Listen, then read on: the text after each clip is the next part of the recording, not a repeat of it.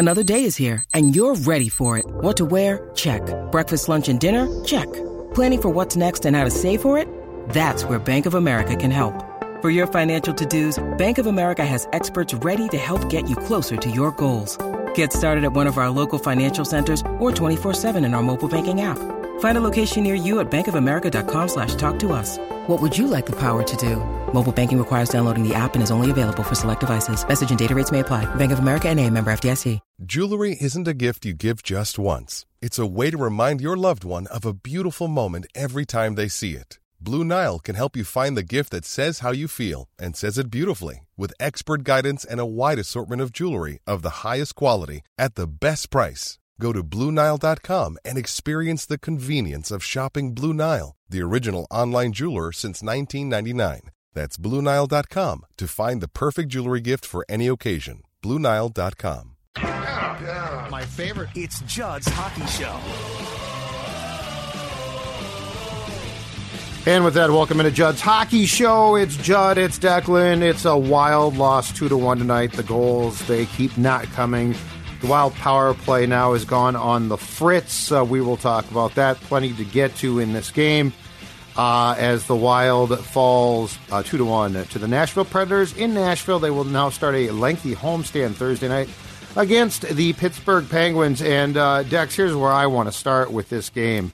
For Dean Evason being as upset as he clearly was after the Sharks game on Sunday when the Wild had a 2-0 lead, and this one they fell behind 2-rip, but and basically saying we're not playing the way we're supposed to, we're playing 2 East and West. He made some line changes. I actually thought the first period was awful. Like, they outshot the Predators tonight, but I didn't think that they played well. They got caught up in a physical game that I don't know was necessarily in their best interest. I was really surprised that a team that was certainly talked to by its coach after Sunday's game, I didn't think that they had a great start. They came on then, but as you've been saying for a long time now, the 5-on-5 goals are just a struggle, and now the power plays too. Yeah, this is just a boring hockey team. That's kind of been my take after watching this game and the last one too. It's a boring hockey team, and it's a boring hockey team that shouldn't be boring, in my opinion. It's got a superstar in Kirill Kaprizov. They're starting to get a little more healthy. You know, they lost some bodies off the top with some injuries, and of course, maybe some regression was going to be coming to key players, you know, a la Ryan Hartman or maybe Marcus Foligno. But for right now, I really just think this Wild team is not that fun to watch, and when you can't score, and when you're trying to rely on a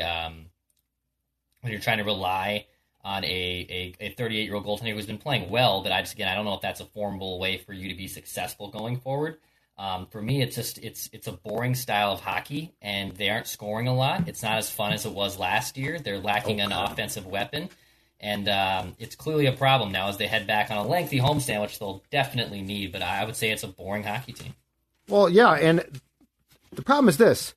When you look at the lines, okay, when you look at what this team is rolling out there, and you can juggle them all you want, who scares you?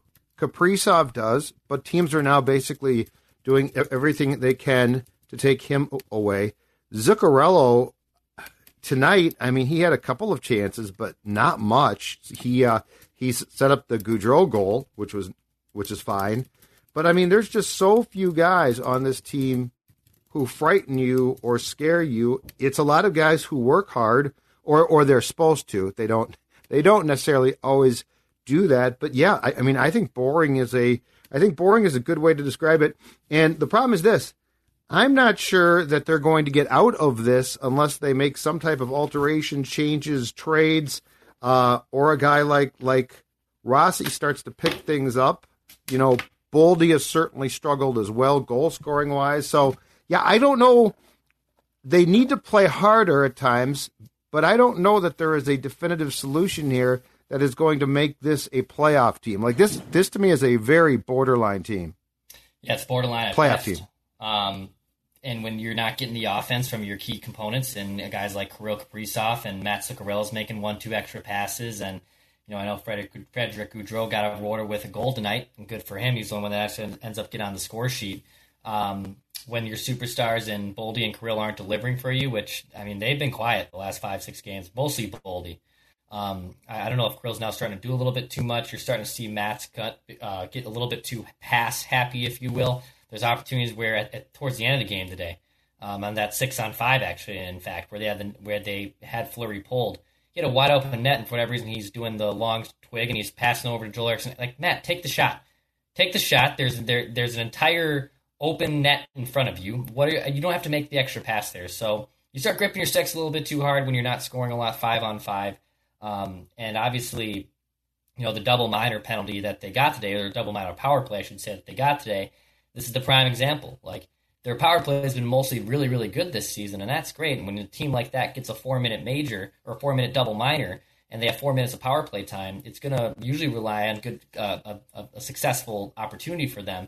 But when you're not scoring 5-on-5 and you're crutched to the power play and then you don't score, that's a monumental miss for them. So, yeah, if this offense doesn't wake up, and to your point, I don't know if it's anything internally that's just going to magically click and then all of a sudden they start scoring like the way they do, unless there's an external option that's brought in here, which, I mean, if you're Bill Guerin, I don't think you're rushing to do that necessarily yet, but I definitely think Dean Evason, coaching staff's probably scratching their heads a little bit, because I do think this is a well-coached team. I don't think that this is a poorly coached team. I think this is an execution problem, and it's a little bit of regression too, but they can't score right now. They literally cannot score more than 1 or 2 goals for the last few weeks. Power play now, since going 2 for 6 in the 4-1 win against the Ducks, against the Kraken, the Sharks, and then the Preds tonight, 0 for 5 tonight, 0 for its last 10. So if you're not going to be scoring 5-on-5 and you're not going to be scoring on the power play, you're pretty much screwed. Let's talk about the line combinations tonight. All right, so Gaudreau scored, second goal in 2 games, 3 now on the year. I'm absolutely amazed that they have not tried to do something there, though, with Zuccarello and Kaprizov, because those are your 2 most important offensive players. And we just continue to Dean throws that line out there like, oh, man, they're going to be fine, and they're not. And I know he's threatened to break up Zuccarello and Kaprizov. I guess I'm mystified as to what he sees in Gaudreau. And again, he's going to score some goals. I'm not saying he can't play. I am saying he's certainly not a high-end guy. Second line tonight was Marco Rossi put in between Foligno on the right and Boldy on the left. And the third line, and this is interesting because to me this screams demotion. Like, this is not something that Dean would do if he was satisfied at all. Eriksson Ek was dropped to the center, so he was taken off the Foligno line. Obviously, Jordan Greenway remains out.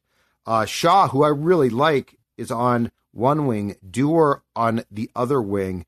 But putting Eriksson Ek on that line and taking him away from Foligno, I find to be pretty intriguing, and I wonder what the message is there, because, I mean, Ek is a guy who, if he's not working his ass off, there's a problem, and I can't help but reflect back to what Dean said after the Sharks game, Dex, on Sunday, and think that was some type of message to Ek as well about what they saw in him not playing a North-South game against the Sharks at the X in the OT loss on Sunday. Look, it's a great story when someone like Mason Shaw, who's worked his absolute arse off to get to where he is in the NHL level. I like that Bill Guerin told him, find a place to stay. You're here for good. You're not just a call-up that's going to be shuttled back and forth between here and I-35. I love that. But I think there's also some element, again, to not disrespect him, but when Mason Shaw's kind of the feel-good story, and that's kind of the storyline here, something else is going on. Like, it should be Mason Shaw coming up and he's clicking with an offense that's playing very well. Instead, it's Mason Shaw coming up and outplaying players who should be regular contributors here. And, again, has injuries played a factor? Of course they've played a factor. But when someone like Mason Shaw and these minor leaguers essentially or these AHL reinforcements and Adam Beckman and company are coming up, it's because of necessity, and it's because things aren't going according to plan. And I don't know if you're just going to be able to scramble some lines here and there and move a Frederick Gaudreau, and to your point, move in Joel Eriksson Ek down, and all of a sudden things just start to click. It is hockey. There is some puck luck involved. I'm sure there's going to be some bounces that maybe go the Wild's way a few times here on this homestand, and we hopefully forget about what's happening towards the end of this last week of play. But you kind of start to know what team you have here when we get to Thanksgiving. And for this now, month sample size of the NHL season being started here, the Wild's MO is they are not a very deep and not a very talented offensive team. They're not a very talented offensive team. They just can't score goals. They're crippled to a power play. This is kind of a stuck in the rut situation where they have to dig themselves out, and I think they have the capabilities to do so, but they got to figure it out, I think, sooner rather than later. Yeah, and so the problem is this, though. The injuries, with Fiala just gone, the injuries are a BSN crutch at times, but when you really look at those, okay, Ryan Hartman, you talk about regression. He's the poster child. So this whole thing, I heard, I think it was LaPanta said tonight, well, between Fiala being gone and Hartman, that's like 70 goals. Okay, nobody in their right mind thought Ryan Hartman was going to score 30 goals or something close again.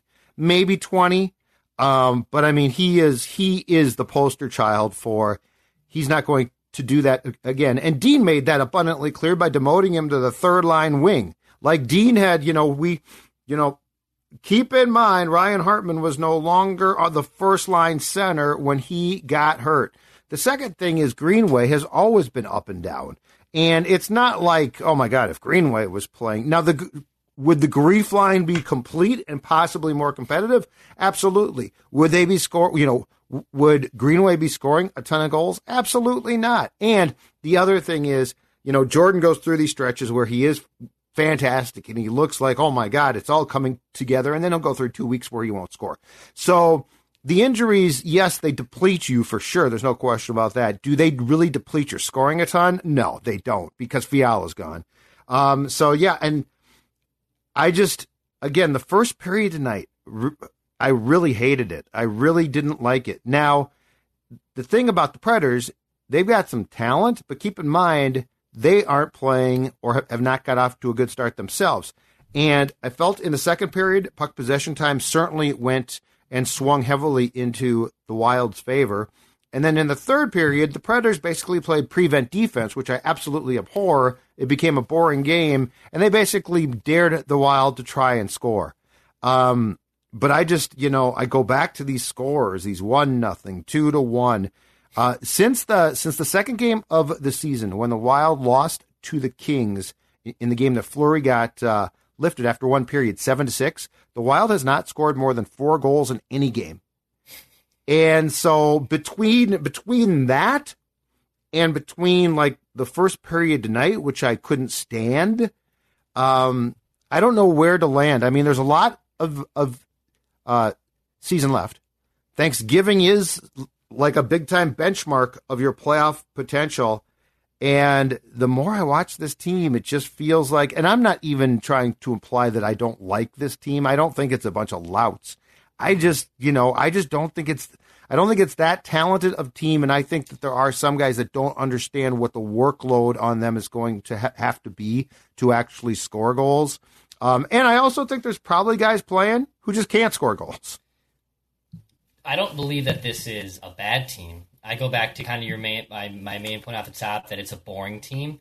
And in the preseason, a lot of the analytics were very, very bullish on this team that basically said, no, this will again be the second best team in the Central. The Avs are here and the Wild are, a step below, but they should be near the top of the Central Division. Yep. And there was a lot of discussion, I think, from the analytics community, people who follow the Wild, and then maybe the outsiders who only see the Wild from the 30,000-foot view. And I agreed with this take that, hey, this is a deep team.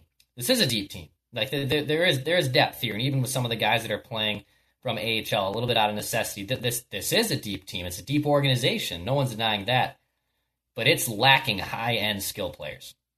It's got Kirill Kaprizov and has Matt Boldy.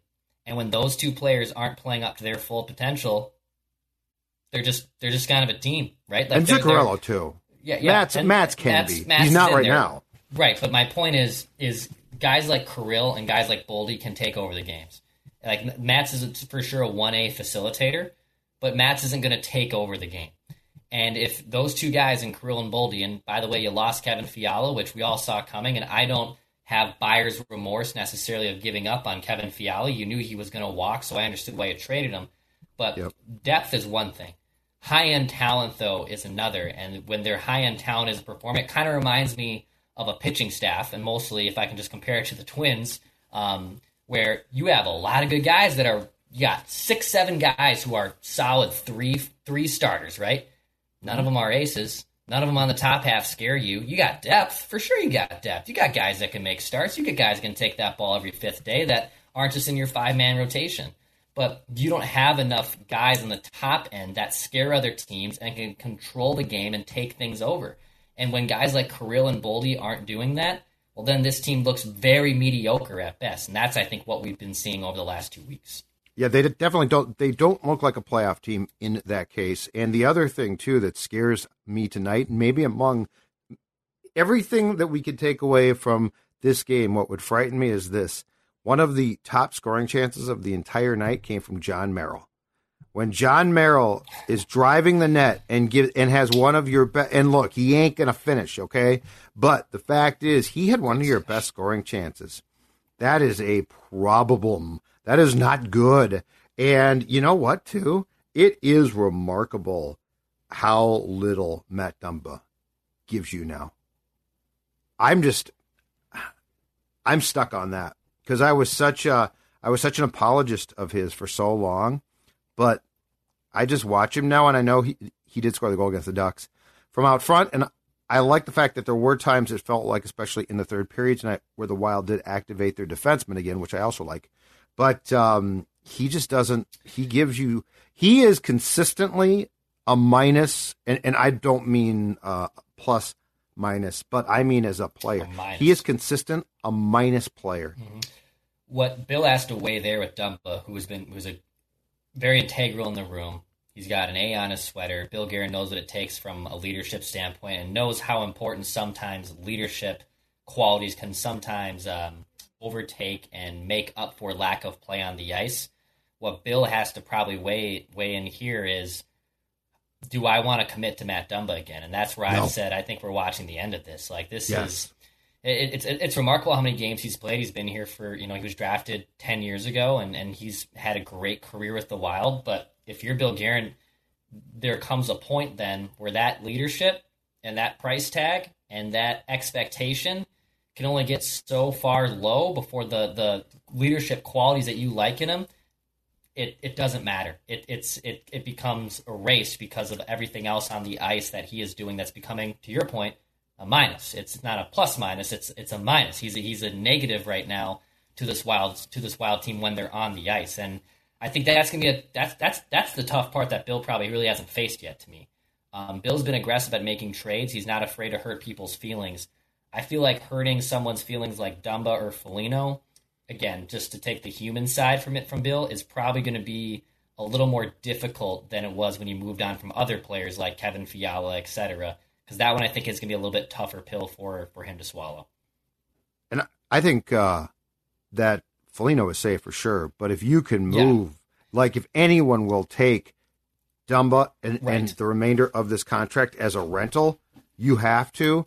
And look, right now, with the way that this team is playing, and yes, they are going to go on streaks again. Like they're going to win some games. I'm not trying to say that they're not, but with what we're seeing right now, if things don't change drastically, I would sell. I would sell. If this is a borderline playoff team, I ain't going into the playoffs. It's a first round and out team unless you get extremely fortunate. But you know what? We've basically learned that the Wild in the playoffs in the last X amount of years, basically dating to 2012, is not a fortunate team. So I would say that if this is the ceiling of this team, if this is the peak of this team, like we go back to identity, right? If this is the identity of what we're seeing over the last 2 weeks, then that barometer, of buyers, sellers at the trade deadline, if this is the ceiling, it starts slipping to selling. Now, the trade deadline's months away. It's actually even later, I think, than it's ever been. Right. It's in March. We're still eons away from that. And look, Judd's Hockey Show is not going to be the hockey show where we start giving you a weekly NHL sell and trading update from that side. We love to recklessly speculate. We love to talk about ideas that could come to fruition that are fun to help the team. But if this is the ceiling, that is an interesting avenue for Bill Guerin to have to potentially take. because, they have cap issues. They moved on from some draft picks, but you certainly could load up on more when you're so capped against the salary cap. But I just think in general we're gonna have to see a lot more before we get there. But if this is the ceiling, like if this is the identity of this team, that it's a middling team that can't score with decent goaltending, you may as well probably sell by the time that trade deadline rolls around in March. Hartman and Greenway aren't going to change that. That's my feeling. Like, again, they're going to go through stretches where they do get hot as a team. But like you're not sitting on the powder keg of a scorer coming back. Oh my God, you just wait. You wait till Ryan Hartman's back to muck things up. So the reality is this. The defensemen aren't great. Like, there's a couple good ones, but the defensive core, that's more fair. The defensive core isn't great. The forwards lack, as you put it, high-end quality depth. Now, when the Gophers season comes to an end and Brock Faber can join your team, are you going to play him? Could he help? Absolutely. Sure. Is he going to save your season? Absolutely not. That's not even fair. So, yeah, I just watching this team and getting a feel for it, and I heard it again tonight on the BSN telecast, the identity. Your identities, you're going to have to work your ass off, and that might not be good enough. That's the other thing, too, because we're talking about a lot of worker bees. I just hope at some point here that they give Rossi a chance with Kaprizov, because I hate seeing Kirill basically play with nobody. Zuccarello's scuffling now, and, Gaudreau, God bless him, is not the guy. Get him some talent to play with. Declan, I think you froze. That is a heck of a shot. I have no idea if this is still operating, but you are frozen right now, which is very fitting. Yeah, no, I think we're having we're very fitting for this 5. This is a 5-on-5 right now on Score North and Judd's Hockey Show. Yes, exactly so right. We'll put this one. We'll put this one on a wrap. So hit the subscribe button for Daily Minnesota Sports Entertainment on Score North. We hit the buzzer here. We're not going to try to get any more through this. So hit the subscribe button for Daily Minnesota Sports Entertainment. This is Score North and Judd's Hockey Show. We'll be back later this week. This is Chris Howard, host of Plugged In with Chris Howard. When Tyreek Hill signed with the Miami Dolphins, we all thought, what the hell is he doing? What made many scratch their heads even further was comments praising Tua's accuracy. In fact, people got tired of listening to Tyreek Hill. They would go as far as to just tell him to just shut up and focus on football. Well, the Miami Dolphins are 7-3. Tua Tagovailoa is near 2,000 yards, 15 touchdowns with 3 interceptions. Not to mention the Dolphins now sit at the top of the AFC East. Well, they can hear you now, Tyreek. Hi, this is Chris Howard, host of Plugged In with Chris Howard. BetOnline.net is your number one source for sports betting info, stats, news, and analysis. Get the latest odds and trends for every professional and amateur league out there. From football to basketball to soccer and esports, we've got it all at BetOnline.net. And if you love sports podcasts, you can find those at BetOnline as well. We're always the fastest and easiest way to get your betting fix. And don't forget, BetOnline for NHL, MMA, boxing, and golf exists at BetOnline.net as well. Head to the website today or use a mobile device to learn more. BetOnline, where the game starts.